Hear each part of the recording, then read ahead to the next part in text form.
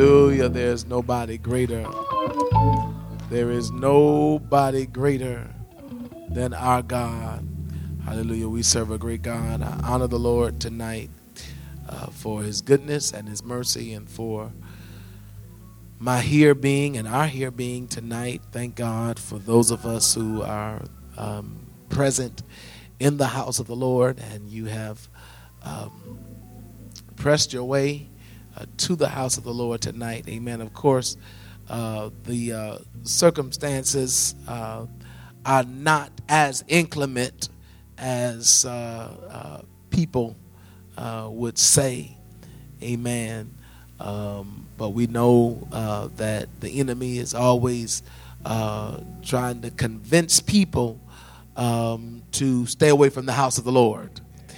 Amen. And I always say it's so interesting. The same people who will stay home for weather from church will call you after and say you want to go get a pizza. Amen. But I thank God for those of you who pressed your way and are here tonight in the house of the Lord. I am really determined and committed to assisting the people of God in becoming strong Christians, strong believers. I really want us to develop a deeper relationship with the Lord. I want us to become closer and closer to the Lord. I want to get to know him better than I've ever known him before. And so tonight I want to talk to you. I certainly give honor to each of you in your respective places, and happy for Elder Rucker and for Prophet Jones, who is still sharing with us in our city this week. We appreciate him. Amen. And we thank God for how he shared with us on Sunday as well. Amen. We were blessed by it. But I want to talk to us. I want to help us to learn how to get over the hump. Get over the hump.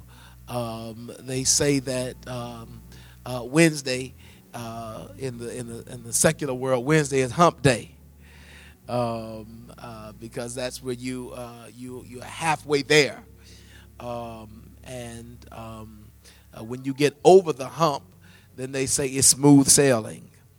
Amen. You about halfway there. And I want to talk to us as believers, because when you come to Christ, you accept him and you make a stride. When you come to Christ, you make progress. Just the mere fact that you have accepted Christ, that's progress. The mere fact that you have invited the Lord into your life, into your heart, that is progress. You have affiliated yourself with the church. You have publicly confessed your connection, your relationship with the Lord. But then there are other steps and other levels by which you must attain in order to reach the success that is necessary for you to stay. Amen. And sometimes people struggle because they don't have any problem with the initial stage. But maturing beyond the initial stage is that problem. That's where your problem, that's where your struggle comes in. It's no problem for you to come the first time, for you to get a blessing the first time, but then to maintain what God has done for you, that becomes the struggle. That becomes the challenge. And as believers, we need to learn how to get over the hump. We need to learn how to get over that period for us, that area in our lives and in our spiritual walk with the Lord, that thing that becomes a stumbling block for us, that thing that always hinders us and always causes us to have a setback. Anybody know what it's like to have a setback?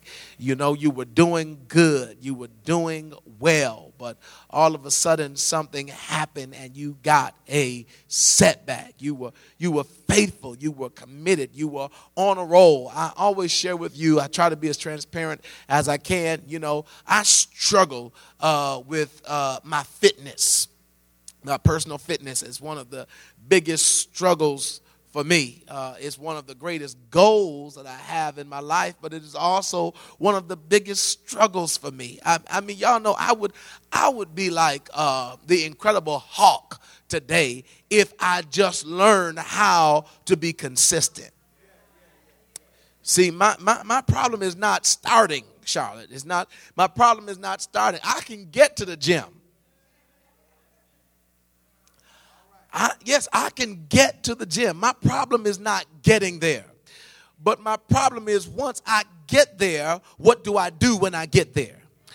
Now, I can get motivated enough to stay for a week. I can do that. I can get motivated enough, Mother Moore, with your help. Mother Moore gave me an LL Cool J book a year before last, and she covered LL's face with my picture. So when I looked at his body, I saw my body. I saw as if it was my body. So, you know, that was motivation. Thank you, Mother Moore. I need some more motivation. But something happens to me. It always happens to me somewhere down the line that interrupts my flow. It interrupts my consistency. So I can go for a week. I can go for 2 weeks. I can go for a month. I can go for 2 months, 3 months. I can go for 6 months. I can almost go for a year. But something happens and it interrupts, and then I can stay out for a week, 2 weeks, 3 weeks, 4 weeks, a month, 2 months, 3 months, 4 months, and it just grows from there. And so in order for me to gain the results that I need and that I'm looking for, I got to learn how to get over the hump. I got to learn how to defy whatever it is that challenges me from being faithful and from being committed to seeing the end result that I'm looking for.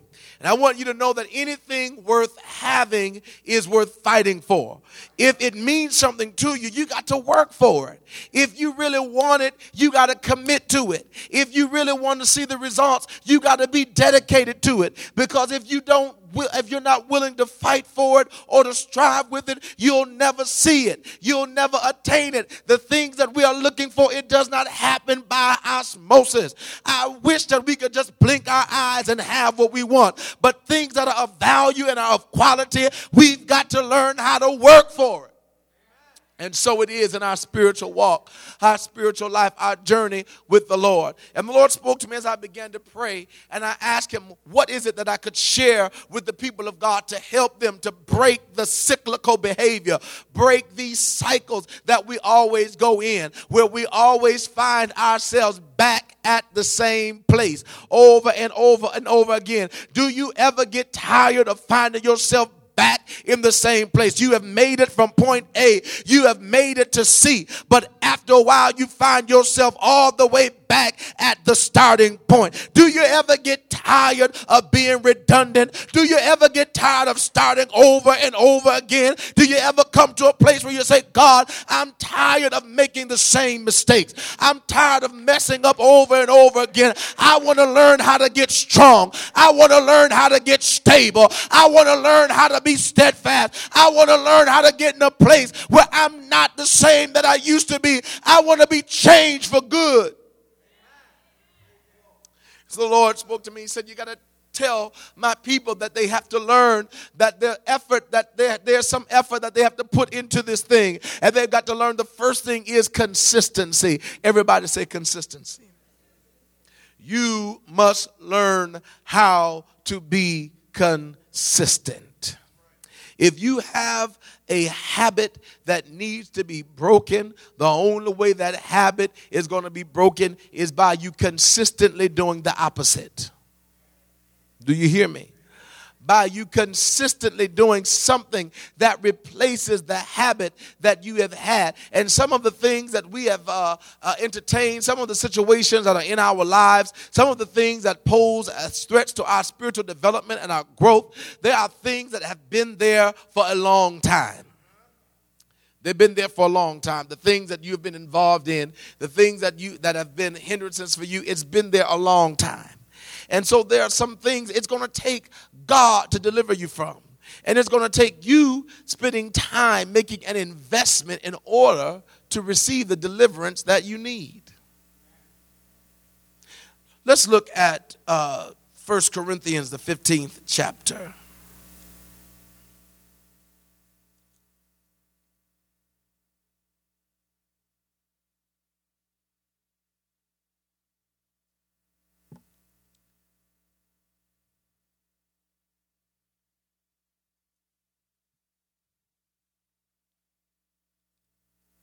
And let's look in the 58th verse. It says, therefore, my beloved brethren, be ye steadfast. Be ye steadfast. What does it mean to be steadfast? It means to be committed to. It means to be consistent. It means to be persistent. It means to be incessant.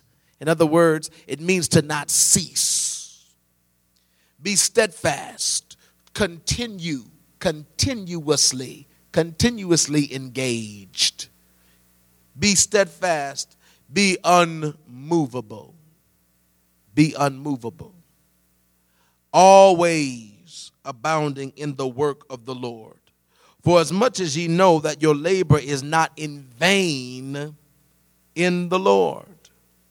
Here the apostle is talking to the people of God concerning their position in the body of Christ and really their position in the earth. Because if you read the entire chapter, it talks about the suffering and the persecution and the struggles and the trials and the tribulation that the people of God will go through and will have to endure. And in order for them to have victory, there are things that they need to do. Now let me tell you, when you give your life to God, when you decide that you are going to live a life for him, when you decide that you're going to be committed and dedicated to God, then it puts you in a position where you are a direct threat to the enemy and you are a candidate for his attack. Do you hear me? That means that Satan is going to commit himself to attacking you and doing all that he can to destroy you and to hinder you from being successful in God. He is going to do all that he can to try to stop you from moving toward your purpose. He is going to do all that he can to try to hinder you from developing a strong relationship with God. He is going to be relentless. He is not going to stop. He is always going to try to put stumbling blocks in your way. He is always going to try to discourage you. He is always going to try to distract you. He is always going to try to do things to steal your motivation. He is always going to try to do things to hinder you from being encouraged to run on and be in the perfect will of God. He is always going to try to do that. And so if you are going to get the victory, you are going to have to learn that you are going to have to counteract the attack of the enemy. Now, one thing that you must learn if you are going to be victorious, you must know who your enemy is. And you must know that your enemy is a worthy opponent. In other words, you must know that your enemy has strength and has ability not to destroy you, but he has ability to influence you if you allow him to. Your enemy has insight. Your enemy knows who you are. Your enemy knows what your weakness is. Your enemy knows what your vulnerability is. And your enemy does not play with you, but his desire is to simply destroy you. Your enemy's desire is to destroy, to pulverize you. I believe that I can hear Jesus saying to Peter, Satan desires to sift you like wheat, but I have prayed for you that your faith would fail you not. The only way that you are going to survive is you must learn how to be faithful. You must learn how to be faithful. And I am so tired. Let me tell you, I am angry with Satan. I am very tired. I am angry with the devil. And I have intensified, I have increased my prayer. I have asked God recently, God, to give me insight and give me more wisdom and knowledge to know how to go up to bat for the people of God. I am so tired of the enemy creeping in and destroying the saints of God and creeping in and turning the people of God out of the faith, turning the people of God out of the house of the Lord. I'm so tired of looking at people who are bound, come to church but are bound and never get free. I'm so tired of hearing people always talking about defeat and never getting up testifying about how God has given them victory and caused them to triumph over their enemy. I am tired of the enemy, and I don't know about you, but I'm ready to challenge my enemy. I'm ready to tell the devil that he is a liar. I'm ready to go to another level in my faith. I'm ready to go to another level in my commitment. I'm ready to go to another level in my dedication to God. I believe that we are living in the last days, and these are the days that the people of God must learn how to advance the kingdom of God like never before. But we'll never be able to advance the kingdom of God if everybody in the house is weak and sick. If the people of God are not strong spiritually, how are we going to defeat the enemy? We'll never be able to win the loss if we're always trying to patch each other up in the house. It's time for somebody to get strong in here. We don't have time to keep blowing your nose and drying your eyes. We don't have time to keep on trying to coddle you and trying to make you feel better and patting you on the back and trying to encourage you. There's somebody in the street that never heard about the gospel. And the Bible said the gospel be hid. It's hid to them that are lost. You've been here long enough to be strong enough to stand on your own 2 feet. You've been here long enough that there ought to be somebody that can say that I gave my life to God because I watched your example. We got to get over the hump. Did you not know that there's a purpose for you? There's a calling that God has on your life.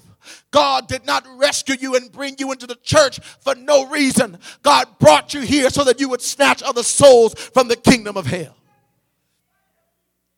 God, you ought to praise God. Somebody ought to praise God right now because God spared your life. You ought to praise God because God rescued you.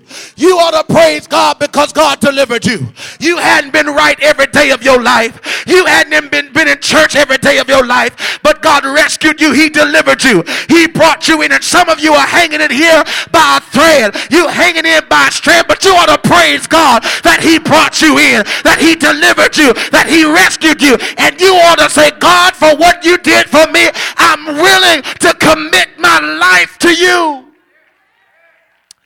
Want to commit my life to you. I want to commit my life to you. God, I don't want to keep going back and forth. I don't want to be wayward. I don't want to be tossed and fro. I don't want to be up one day and down the next. I don't want to be in and out. I don't want to be like a seesaw. God, I want to be stable. I want to be stable. I want to be. Something is wrong. Something is wrong with the church when the church can be full one day and empty the next. Something is wrong when the people of God are not getting stabilized and not getting rooted and grounded in God. Something is wrong. And the reason why is because people are coming in and they are not being discipled quick enough. And part of that reason, it ain't just one person, but it's all of our fault. Because the Bible says that the strong bear the infirmities of the weak. And when the weak come in, if we're weak too, we're not going to be able to help somebody else to get strong. It's time for the saints to get strong.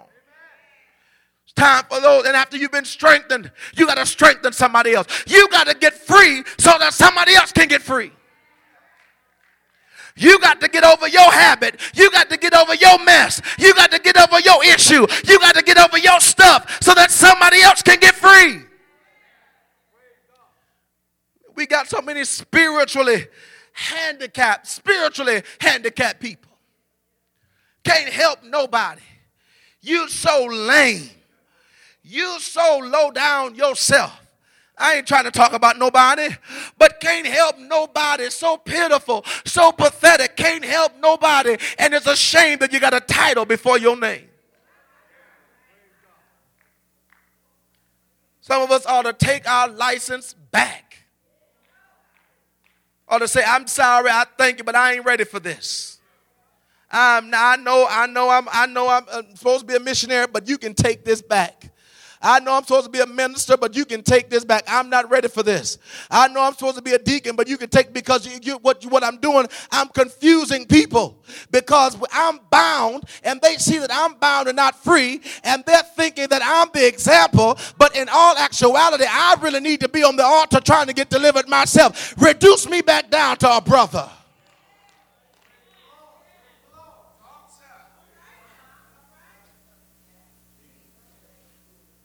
He said, be steadfast, be unmovable. The Bible said that a double-minded man is unstable in all of his ways.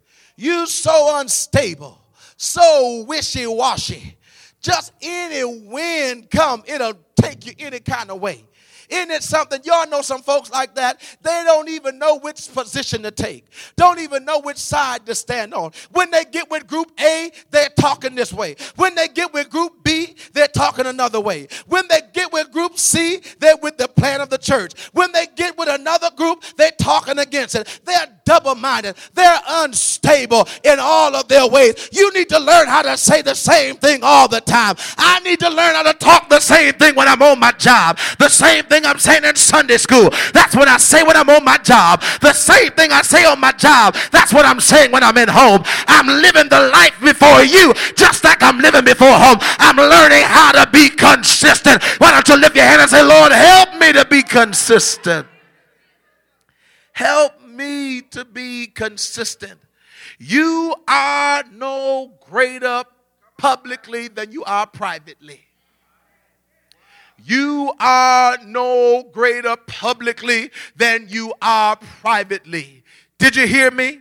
You are no greater publicly than you are privately. And if there is a contradiction between your public life and your private life, let me tell you, at some point in time, there is going to be an explosion, because you cannot perpetrate forever. After a while, there is going to be a revelation of who you really are, and your effectiveness will forever be limited because you are not consistently who you are. I would rather an individual be honest and say, this is who I am. I'm not faking about it. I know I need to get better. I know I need some help, but this is who I am. Than an individual to perpetrate and to pretend one way in public and then another way in private. This is why so many people are being hindered from the faith, because they are seeing that there is a double standard that you have in your life. But is there anybody here that said, I'm tired of pretending? I don't want to fake it. I don't want to be hiding. I don't want to be in a place where I'm one way one time and another way another time, but I want to be consistent. Is there anybody here that said that if there's deliverance that needs to take place in my life, I want God to deliver me? If there's anything in me that's not like God, I want God to take it up out of me. I want to be effective in the kingdom of God. I want to be able to do the ministry that God has called me to do, but I know I can't do it until I get delivered. Is there anybody here that said, I just want God to set me free? To be unmovable. And then always, somebody say always. Always abounding in the work of the Lord. There is a notion today where everybody is saying, I need some me time. I need me time, and I need a break. I've never in all my life, and I don't date back as far as some of you, but I've never in all my life heard more people complaining about being involved in the kingdom of the Lord, being involved in church. I've never in all my life heard people wanting to opt out. I'm talking about Christians now, people that have been in this way a little while, wanting to opt out of opportunities to be in the presence of God so strongly, so adamantly against coming to the house of the Lord. Yeah, let's cancel prayer. Let's cancel church for the whole week. We just want to have some time to ourselves. Don't you understand that for some people, if they don't get to the house of the Lord, the devil is going to destroy them? Don't you understand? For some people, it takes being in the house of the Lord almost every single day, because the devil is always out there lurking around trying to destroy somebody. You ought to be glad for a church that has prayer. You ought to be glad for a church that has Bible teaching. You ought to be glad for a church that has revival. You ought to be glad for a church that has a standard of holiness. But we always are trying to get to a place where we can skirt around it. We always are trying to look for a place where we can entertain the carnality in us. And let me tell you something. The Bible said to be carnally minded is enmity against God. That means that you are God's enemy when you are carnal. And some people, this is just the truth. Some people, if we did not have Tuesday night prayer, they would not pray at all. I'm not talking about you, but there are some people that they have not developed in their prayer life to the place where maybe you have. And so if we didn't have corporate prayer, they wouldn't have no prayer life. Let's be honest. When you came into the church, you didn't have no strong prayer life. You learned how to pray because we taught you how to pray. We showed you how to get on your knees and call on Jesus. You didn't even know what to say, but you heard the prayer band leader say, "Search me, Lord." You heard the prayer band leader say, "Deliver me." And when they said, "Deliver me," you said, "Lord, deliver me." You heard the prayer leader say, "Have your way, Lord." And when they said, "Have your way," you said, "Have your way." You heard the leader clap the hand and say, "Yes." And when they clapped the hand, you clapped your hand and said, "Yes." You followed the leader until you got strong enough to pray on your own. But if we had never set the example for you, you wouldn't be praying today. Clap your hand and tell God thank you. Some folk, if we didn't get up every morning and get on the prayer line every day at 6 o'clock, there are some people who wouldn't pray any throughout the course of the day. But thank God that you got a church that we get up in the morning and we pray. And some people don't pray because they're not strong enough to pray for themselves. But you better thank God that we got mothers and fathers in the church that are calling your name.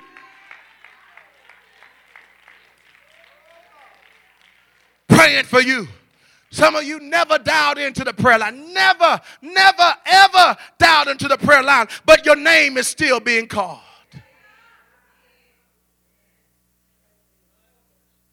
Be steadfast. Always. Somebody say always. Always abounding in the work of the Lord. Somebody say there's never a time when you deserve a break. Y'all didn't like that, but let me say it again. There's never a time when I deserve a break.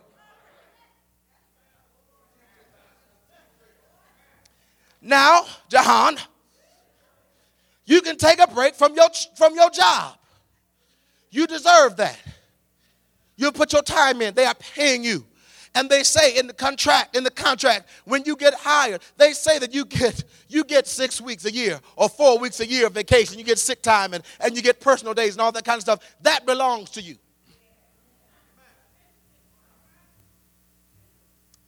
Right? That belongs to you. But see, you got to understand that is your occupation. Huh? That is your occupation. That's something that you do between the hours that have been set. That is something that you do on the side for sustenance. That is your occupation, but it is not your purpose. I can't get no help from nobody in this church. Minister women, I can't get no help from nobody in this church. Brittany, I can't get no help from nobody in this church. That is your occupation. That is not your purpose. You were created to serve God. That's your purpose.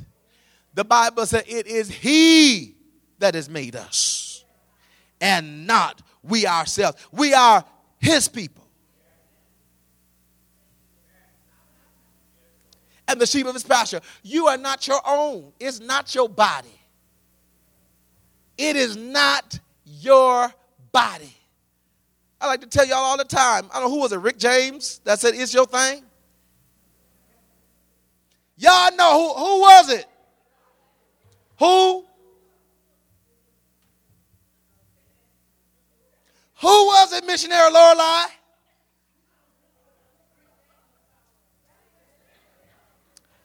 Anyway, I just like to remind you, it ain't yours.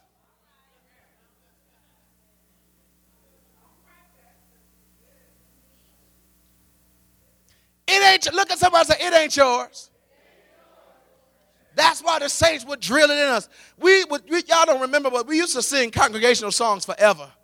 We could sing a congregational song for an hour. Ooh-wee. And the saints would say, my body,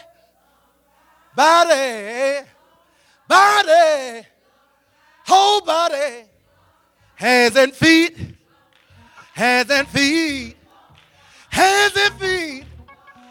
body. The saints would drill that stuff in us so that we would know that your body belongs to God. We used to sing another song, y'all don't know, but they say, present your body as a living sacrifice, holy, acceptable unto God. Your body belongs to God. Everything you have, your time belongs to God. Our times are in God's hand. You don't deserve no break. I want to get this out of the minds of the people in the church. Y'all stop staying home from church. When I know you're saying, Pastor, I'm here. But I want to put it in the atmosphere. Stop staying home from church. You stop and you don't ever take off Sunday. What you talking about? You taking off Sunday to wash clothes. I know it's in this house. I've heard it. I ain't never heard it before, but I heard it here. You staying home to wash clothes, cleaning the house, going fishing. What's wrong with you? What if God was to claim your life while you at home washing clothes? The washing machine blow up in your face and you're not in a place in the presence of God, and God meets you and you say, God, I was washing clothes, and God said, depart from me. You didn't love me enough to keep the Sabbath day holy.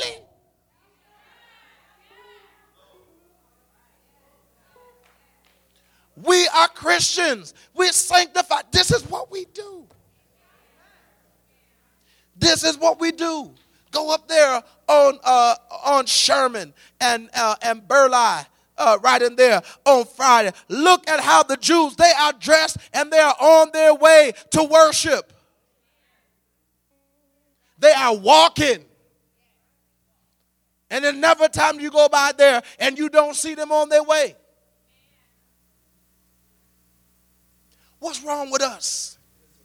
We got to learn how to get strong in the Lord. Let me hurry up.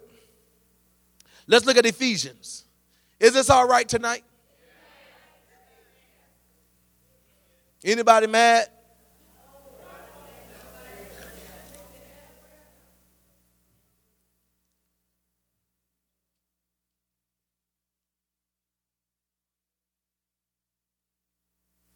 Hallelujah. Let's first of all, let's just go back to 1 Corinthians real quick. I want to show y'all something there real quick. 1 Corinthians 15.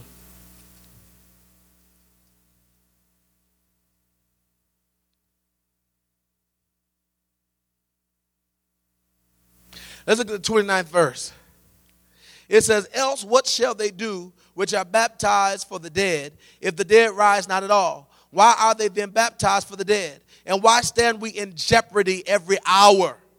Why stand we in jeopardy every hour? I protest by your rejoicing, which I have in Christ Jesus our Lord. I die daily. I die daily. Now, what is he saying? I looked at this. I said, God, what does he mean we're in jeopardy every hour? He said, what he's saying is, when we accepted Christ, it put us in a position where we were under the scrutiny of the world. It put us in a position where we became a direct target for attack by our opponent, by the world. And he said, if we are putting ourselves in jeopardy and there is no validity to our claim, if we are putting ourselves in jeopardy, if we are going through this routine and we are risking our lives and there is no reality or no purpose for what we are doing is in vain. Do you understand that? Why is it that you would half-heartedly do a thing? Why is it that you would put yourself in a position, where the way is hard, where the road is rough and difficult for you, but your faith is not even at a level where you really believe in the power of God? You're going through the motions. You are going through the motions. The Bible said that you have a form of godliness, but you deny the power thereof. Why would you go through the motions for nothing? Why would you do this for nothing? After all I've been through, after the sacrifices that I made, I'm doing this because I believe in the power of God. And whatever it takes in order for me to attain the crown of righteousness in life that I'm pursuing after, I'm willing to do it. The Apostle Paul said, every day of my life, I'm dying. Every day of my life, I die daily. Jesus said, if you want to follow me, you must pick up your cross every day. Every single day. Somebody said we got to be saved. Y'all not saying it like you believe it. We got to be saved all day. When? We must be saved all day, every day. And so every day of your life, you must be willing to make the commitment to God. Every day of your life, you got to put this thing on. I was engaged in a conversation with someone recently, and we were talking about deliverance, being delivered. And how sometimes the enemy will trick many people because you have an experience on the altar. How many of you have had a good experience on the altar before? A real good experience on the altar. I mean, where the Holy Ghost just really wore you out on the altar. Almost to the point that you were a little embarrassed. When you got done, the way that Holy Ghost wore you out on that altar, amen. And we know over here, we have had some real situations over here. When we first came in here, we had a wig demon. I mean that, y'all remember that? Amen. We had to put in the announcements, pin it down, pin it down. The wigs was coming off and everything. We were trying, the wig was coming off faster than we could hold them on. Amen. You know, we have had some real experiences on the altar. We have foamed at the mouth. We have rolled on the floor, all kind of stuff. We have broke shoes and all that kind of stuff. They have had to tie you down. Amen. You were so wild and out of control. They had to hold you down and all that kind of stuff. And you just were so ashamed, didn't want to speak to nobody. You, soon as the benediction was made, you were trying to get out the closest exit because you didn't know how you looked. You didn't know none of that. We have had some real experiences on the altar, but where the devil tricks us is that he convinces us sometimes that that's it. Now, once you done spit up and threw up and all that kind of stuff on the altar, you've ashamed yourself and made yourself embarrassed and all that kind of, you got a good experience, and now you feel like it's it, and you can just go back right into the same situation you came out of. Now, you got on the altar and you pray that God would deliver you from fornication. You got on the altar and you spit that person up. Come on, somebody. You spit them right up. You spit, they beat you on your back and you spit them up. You really felt like you got that person up out of you. Amen. And so you had a good experience on the altar. But you didn't understand that deliverance was a process and it was a life that you had to walk. So you thought that because you had a good experience on the altar that you could go right on back to the house with Jimmy. Jimmy, who you've been laying up with for 365 days. Come on, somebody. Even when your job sent you on vacation, you bought Jimmy a ticket to go with you because you couldn't live without him. And now because you had one good holler on the altar, you think that we just going to go back to the house and we just going to lay next to each other because I done got delivered. See, y'all don't like to be honest. Y'all don't like to be honest. You know this is the truth. You know this is the truth. We ain't, it's all right. We just gonna talk.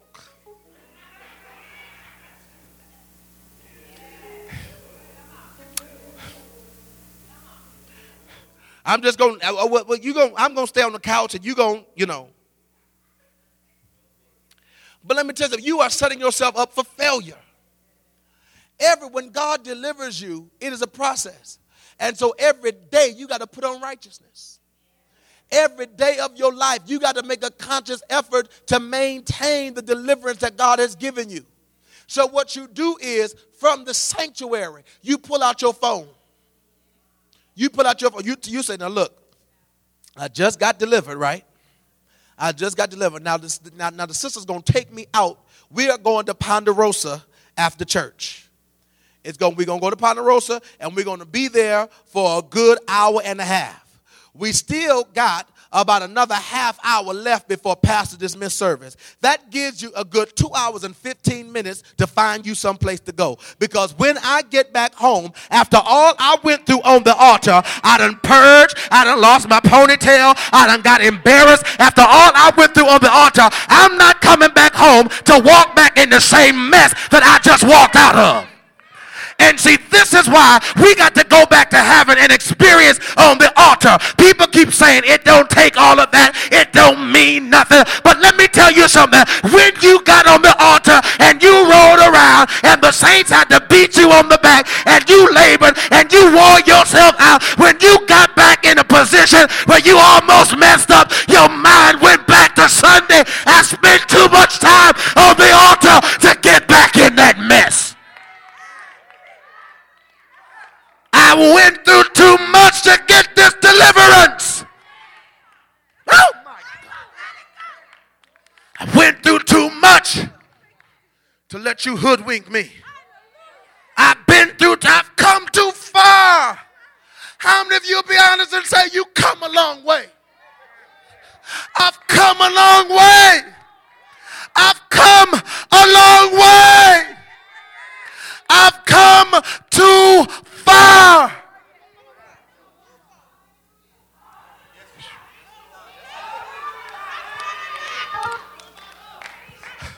I've come too far. Let's be honest, some of us, God has brought us a long way. We're not the same person that we used to be. We don't do the stuff that we used to do. We don't go the places that we used to go. But yet there's another level of deliverance that God has for us. But we'll never get there if we forfeit everything that God has done for us for a cheap thrill and go back to where God brought us from. Let me tell you something, that a setback is a very dangerous thing to encounter. Once God has delivered you and rescued you, it's a very dangerous thing for you to have a setback, because many people that experience a setback will never make it back. But is there anybody in here tonight that said, God has brought me from too far? I've been through hell and high water. I've been through the storm and the rain. I've had ups and I've had downs. I've had disappointments. I've had misery and pain. But after all I've been through, I'm determined to keep keep on going. I'm determined to get strong. I may be weak right now, but Pastor, at least I'm here. I'm in church tonight. I may have messed up last night, but at least I'm here. And while I'm here, Pastor, I'm getting ready to get strong. I'm getting ready to stand up, and I'm getting ready to go all the way.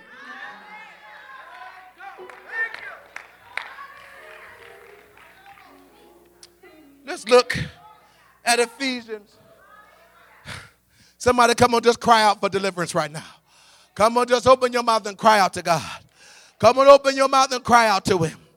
Come on, open your mouth and cry unto him. Come on, open up your mouth. Make some noise in here. Come on, open up your mouth and make noise in this place. Let's look at Ephesians. Hallelujah. Glory, glory, glory, glory, glory. Hallelujah. Hallelujah. Hallelujah. Hallelujah. Hallelujah. Glory, glory, glory. Hallelujah. Come on, why don't you lift your hand and say, Lord, deliver me. Come on, lift your hand and say, Lord, deliver me. Come on, lift your hand and say, Lord, Lord, deliver me. Come on, open up your mouth and say, have your way. Come on, clap your hand and say, yes, Lord. Come on, clap your hand and say, yes, Lord. Come on, clap your hand like the devil head is in between it. And open up your mouth and say, yeah. Yeah, yeah, yeah, yeah, yeah, yeah, yeah, yeah. Yeah, yeah, yeah, yeah.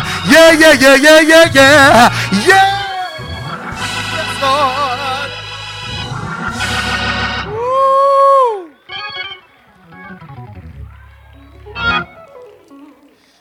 Hallelujah.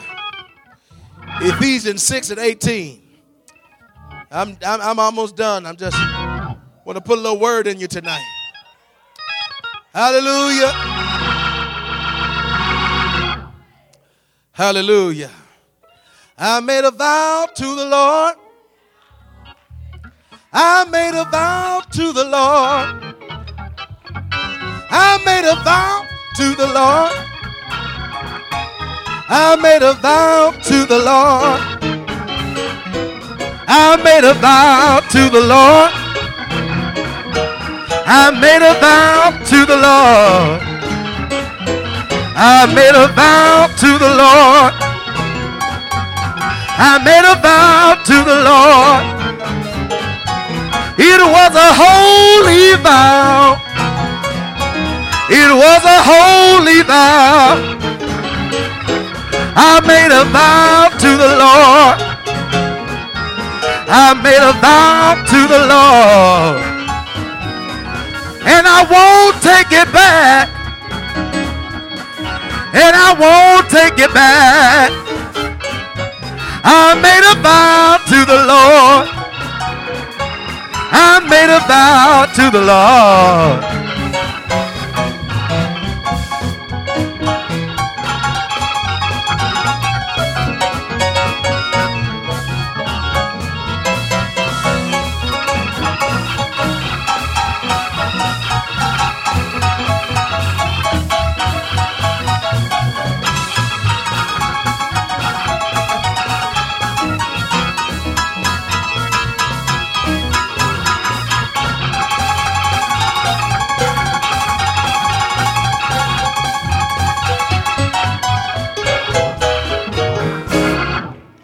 Ephesians 6:18, it says praying always. See, if you want the victory, you got to pray always. You can't take breaks in your prayer life. You can't take a day off from prayer. You got to pray. I thank God for the prayer line that we have, because for some of us, that prayer line is forcing us to pray. It's making us, and if you haven't gotten on the prayer line, you ought to get up and get on that prayer line. And if you work during that time, there's a conflict, you ought to say, Pastor, give us another time. We can start a midnight prayer line. We can start a noonday. We can start one for you. We can start a prayer line. If it's going to help you, we'll start one. But some of us need to learn how to take advantage of what's available. Pray always. Don't cease from praying. The Bible says praying always with all prayer and supplication in the Spirit and watching thereunto, with all perseverance and supplication for all saints. Watch. You need to watch, and you need to pray, and you need to do it consistently. You need to do it consistently. Y'all want to get strong? Y'all want to get strong? Do you really want to get strong? Are you willing to work to get strong? Are you willing to work to get what you're looking for? You're not going to get it without work. You are not going to get it without work. I don't know about you, but I want to be a strong saint. I want to get over some stuff. I don't want to be struggling all my life with the same stuff. Don't you want to get over some stuff? We always are going to be striving against sin. Always are going to be striving against sin. But can I pick something else to strive against? Can I start eliminating? Can I start eliminating some things? I want to get delivered from some. Don't you want to get delivered from some stuff? Aren't you tired of being bound by the same thing over and over and over and over and over, the same situation? We still praying for you over the same thing? Over to say, daughter, what you want prayer for? Well, I'm still addicted to them Oreos. Ain't we been praying for you for the last 15 years about them?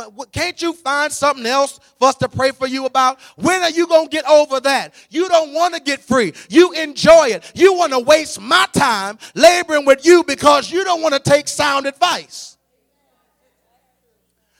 You know what? I'm tired. And let me just say this. As a pastor, I'm tired of folk calling me about the same thing over and over and over again when I told you what to do the last time.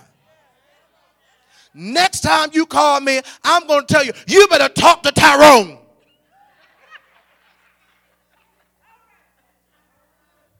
You better call somebody else because I told you to put the out.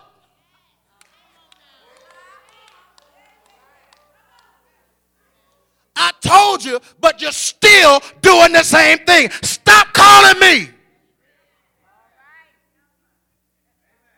At least next time call me about somebody else. But you better stop calling me about Bobby. Because I done told you what to do there.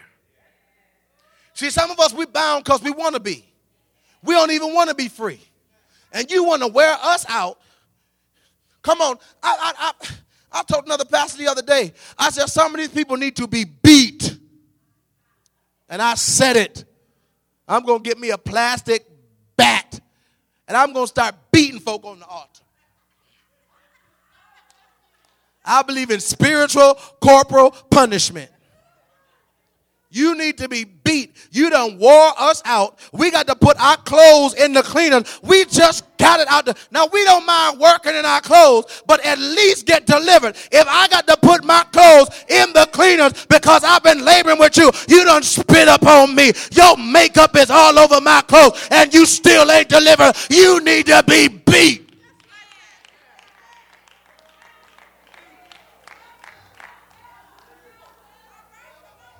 You don't need hands laid on you. What you need is a butt whooping.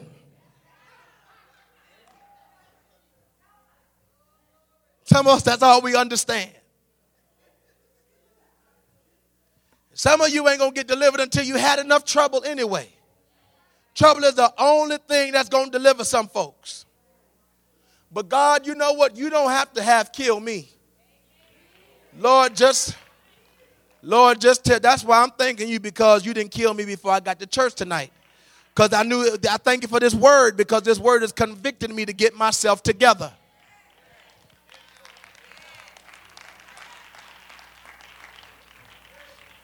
Before I came to church, I didn't have a do-right mind, but I got one now. And how many of you know that if you keep hearing this over and over and over again, it's going to replace the negative stuff that's inside? How many of you know that you can't afford to miss this kind of teaching? I need to hear it over and over. When I go to church, I want to feel convicted. I'm sorry. I personally want to feel convicted. I'm the pastor, but I want to feel convicted. When I go to conferences and conventions and other places where I'm not preaching, I also want to hear something that is convicting me to want to be better and do better and want to do right. I don't want to be no scoundrel. I don't want to be no cheat. I don't want to be no underhanded and low down man of God. I want to be a sanctified, a holy, a righteous man of God. So if I'm going to do that, I need to hear something that is convicting me to do right. Now, that's just my testimony. So he said, you got to pray always. You got to pray always. I got one more scripture for you. Woo! Hebrews, the 10th chapter. We got to get this church strong. God has called this church to be a beacon of light, not just in our community, but in this city. In this city. The testimonies that we have received at this church about the life-changing experiences that people have received here that they have not received anywhere else that they have been. I'm not talking about you. Maybe you came out of a good church, but a lot of people have not been challenged like they've been challenged over here. That is why the devil fights here so much. He fights this atmosphere so much. Why is it that you can go somewhere where holiness is not being taught and folks are running around and doing flips in the church and all that kind of carrying on, and then you come over here where we're trying to lift up a standard and it's like pulling teeth to make people praise God? Satan is trying to fight because he knows that there is something here that can bring deliverance in the lives of people. He don't care nothing about you running around and shouting and jumping up and down if he knows that you're still living in sin.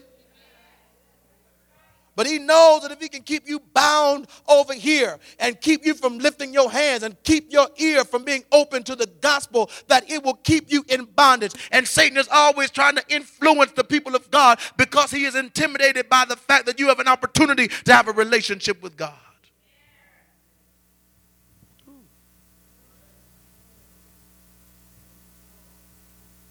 Hebrews, 10th chapter. Hallelujah.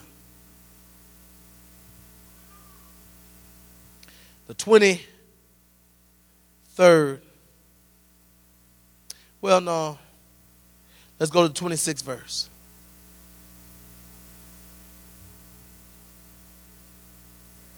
No, let's start in the 19th verse. Let's just read all of it. It says, having therefore, brethren, boldness to enter into the holiest by the blood of Jesus. Now we have a privilege by the blood of Jesus. We can enter into the holiest. We can enter into the presence of God. Aren't you glad you have a right to enter into the presence of God? How many of you can honestly say that it's been by entering into the presence of God that has really brought about a difference in your life? You've come to church discouraged, depressed, down, all kind of things. But when you got here and you entered into the presence of the Lord, it changed something in your life. Made you feel better. It picked you up. It did something great in your life. You entered into the holiest by the blood of Jesus, by a new and living way. I feel like shouting. I don't know why I feel like. Hallelujah. Thank you, Jesus. And having by a new and living way, which he hath consecrated for us through the veil, that is to say, his flesh. And having a high priest over the house of God, let us draw near with a true heart. Let's draw near with a true heart, in full assurance of faith, having our hearts sprinkled from an evil conscience, having our hearts sprinkled with the blood of Jesus, being delivered from an evil conscience. Our conscience has changed now. And our bodies have been washed with the pure water of the Word of God. Has your body been washed tonight? Let us hold fast. There's that being steadfast again, being committed, being dedicated. Let us hold fast to the profession of our faith without wavering. My God, my God, my God. Without wavering. Whew, my God. Let us hold fast to the profession of our faith. If you really believe it, you ought to back it up with your life. You ought to always speak the same thing. You ought to be dedicated and committed to what you say you believe. We got to say it all the time. We got to walk the walk all the time. We got to live the life all the time. We got to stop talking about it, and we got to learn how to be about it. Thank you, Jesus. Without wavering, for he is faithful that promised. In other words, you got to learn how to be committed to a God that is committed to you. This relationship is two ways. He is faithful to you, and so therefore we got to learn how to be faithful to him. He promised us. He promised us if we would just live holy. He promised us if we would just live for him. He promised us if we would live right, that he would prepare a place for us. He promised us that if we would abide in him, and if his word would abide in us. I wish I had some Holy Ghost folk in here tonight. He said, if you abide in me, and if my word abide in you, he made a promise that you can ask whatever you will. Whatever you desire, he said, if you just abide in me. If you would just abide in me, if you would just be faithful and stay in me. And if you would just keep your heart available for me to abide in you. There is nothing, absolutely, positively nothing that you could ever ask for or want that I would not give you if you would just abide. And he said, I'm not a man that I should lie. I know that you've been disappointed and let down by other people and by the systems of the world, but I'm a God that cannot lie. And my word does not fail, and it cannot change. I am faithful to you, and I'm looking for somebody to be faithful to me. I delivered you. I brought you out. I spared your life. I gave you another chance. I gave you another opportunity. When you should have been cut off, I had mercy toward you. And all I'm asking for is for you to be faithful to me. You can never repay me for what I've done. I'm just asking you to be faithful. I'm just asking you to love me. I'm just asking you to talk to me on a consistent basis. I'm just asking every day when you get up in the morning for you to acknowledge me first. I'm not telling you that you can't do some of the things that you desire. All I'm asking for is before you do it that you would acknowledge me. I'm just asking before you go there that you would ask me how I feel about it. I'm not asking for much. I'm just asking for you to be committed to me. Because there is no greater sacrifice that can ever be given than the sacrifice that I've given for you. I laid down my life for you because I called you my friend. Now I need you to get your act together. I need you to be faithful. I need you to stop making me an afterthought. I need you to make me first in your life. And if you do that, I'll keep on protecting you. Oh my God. I'll keep death from your door.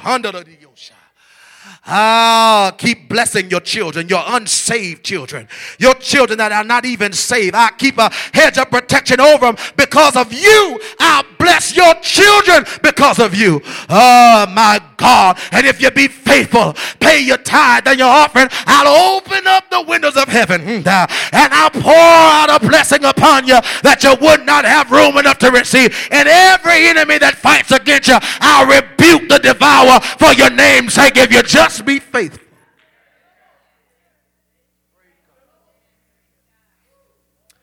If you just be faithful.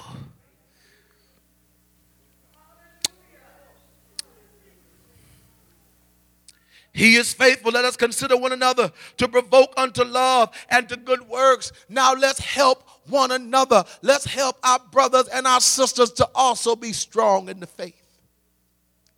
Let's not sit in this church. Let's not sit in this church and allow empty seats to remain any longer. Let's not sit in this church and get all this good word and we don't strengthen somebody else. When was the last time you witnessed to somebody else? When was the last time you got up out of your seat and looked at somebody that seemed like they needed to be encouraged and went over to them and said, I love you, be encouraged.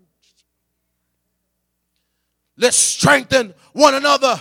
When was the last time that you noticed that somebody was missing from church and you found their phone number and called them and said, I've been thinking about you? He said, let us provoke one another to do good works, to love and to do good works. Let's not provoke people to heinous behavior and ungodliness and unrighteousness. Let's not discourage people from being in the house of the Lord. I was so happy the other day when I got a message from one of the new members of our church. A lady joined the church, and after church she told me, she said, I have not been to church in years, but I've been coming to this church consistently for, I want to say, a month of Sundays. And she said, I've never been consistent in church for a whole month of Sundays, but I can't stop coming. And that very Sunday, she went downstairs, and somebody from our church talked so nasty to her and her family, and we hadn't seen her back since. Somebody from our church. I'm not talking about a pew member. I mean somebody on the microphone. And I was so happy when the lady called the church and said, I want you to pray for me. I've been away and I'm coming back. We got to provoke people in love to do good work. You get delivered from your nasty attitude before you come in here. And if you don't have sweetness in your spirit, get off of our doors. If you're not delivered, get off the microphone. If you ain't right, get out the pulpit. If you're not right, get out the choir.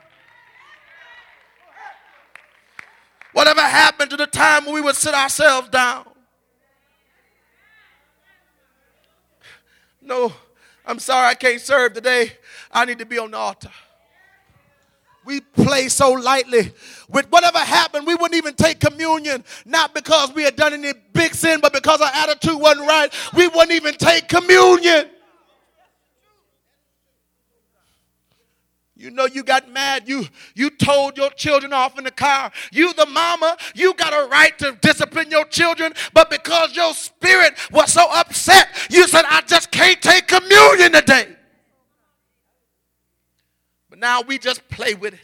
We allow our kids and grandbabies to play over the communion. Give me 2 little juices. Give me 2 little pieces of cookies. Give me 2. When was the last time that you really considered the sincerity and the seriousness of what we're doing when we embrace the Lord's table?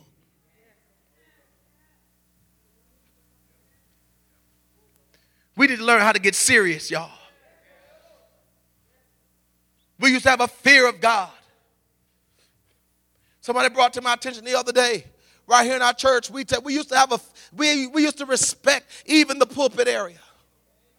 Now our children run all over the pulpit and play and roll and do somersaults and flips, and we don't even say nothing. Monday morning, I had to get up at about 6 o'clock. We were on the prayer line, and I had to get up and pull myself together. I had to come here. No, Wednesday. What day was that? We were here. Wednesday morning, I had to get up and come to church. The children had taken potato chips and cookies and crackers and just soiled all over the carpet, just tore the church up after the minister women came and cleaned the church. And I had to make sure that it was appropriate so that when they came in to work in their offices, they wouldn't call me and tell me what's wrong with you. Used to be a time we had more respect for the house of the Lord. We wouldn't let our kids chew bubble gum and eat candy and crackers all over the church. We wouldn't even let them bring it to church. I don't never remember a time where I could eat Doritos in the church. I don't never remember that.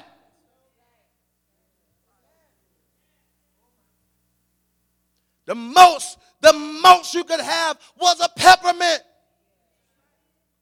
That was the most you could have. What is this demon with Cheetos and Now Laters and all that stuff in church? drinking sodas and pop and all that kind. It's inappropriate. We got to respect the house of the Lord. But the kids doing it because the adults are doing it. Sitting in church with 2 liters of Pepsi. Sitting up under your seat. I don't even believe in it. You know, at this church, I don't offer preachers nothing to drink. Something wrong with you, you got to request it. Ain't no fad over here. We're not here for fanciness and fashion and all that kind of stuff. When you see me taking a drink, it's because I'm about to pass out. We don't sit in here, what you want, Coke, Sprite? Soon as you come to the pulpit, what you want? Do you want something to drink? No. You should have drank before you came. And you go to dinner afterward. Now, if you have a condition or something like that, you get hot and worked up, then we'll give you some. But we don't just sit in church drinking. Oh, I'm teaching tonight. I got to quit.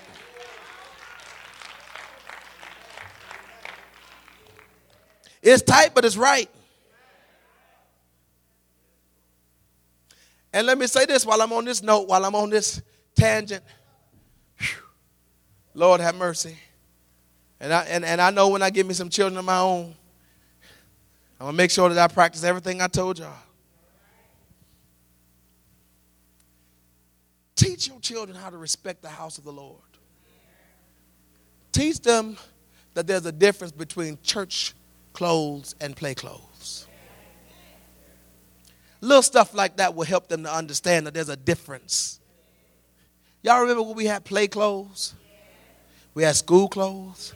We had church clothes. Now, sometimes if you can't do no better, that's understandable. But if you know that they got something that's a little better, for them to understand that when we go to church, this is how we treat church, you put that on them. I told my niece, Michaela, I told her the other Sunday. I saw her and Imani. They look so pretty. They had on dresses and something else. They just looked nice. I told them, I said, now this is how y'all supposed to dress for church. And then when I caught my niece dressed inappropriate for church, I told her, I said, I don't want to catch you coming to church like that no more. And I'm going to keep telling her. Because, see, she's old enough to know. Some things you don't wear to church. And then I told Imani. I said, Imani, you got to be the example. Because Imani was dressed right when everybody else was. I'm talking about in that little group. I'm not talking about your kids. I'm talking about these right here. Imani been with me long enough for me to claim her as mine. Respect the house of the Lord. When you dressed up, you don't feel like racing Doritos and Cheetos all down your pretty church dress. And spilling pop and soda and all that kind of stuff. Respect the house of the Lord. Whew. Now I'm done. Is it all right? Anybody mad at me?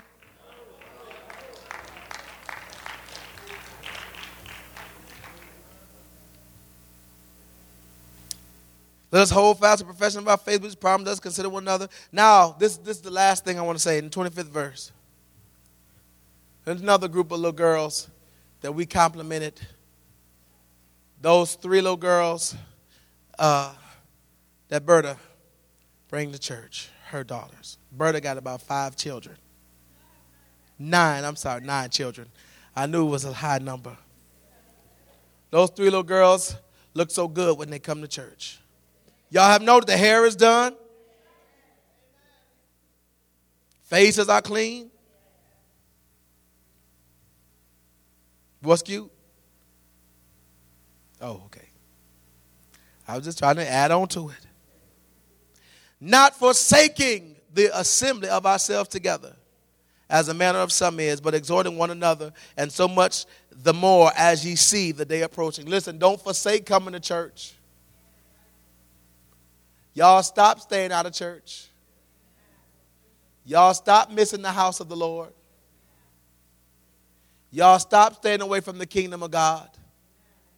And then you encourage each other to come to church. When you see people out of church, you call them and tell them, what's wrong with you? Why are you not in church? God has blessed you. And you have a calling. You have a high calling. You have a high calling. And to whom much is given, much is required. Now the altar is open. Anybody that want to be right, the altar is open.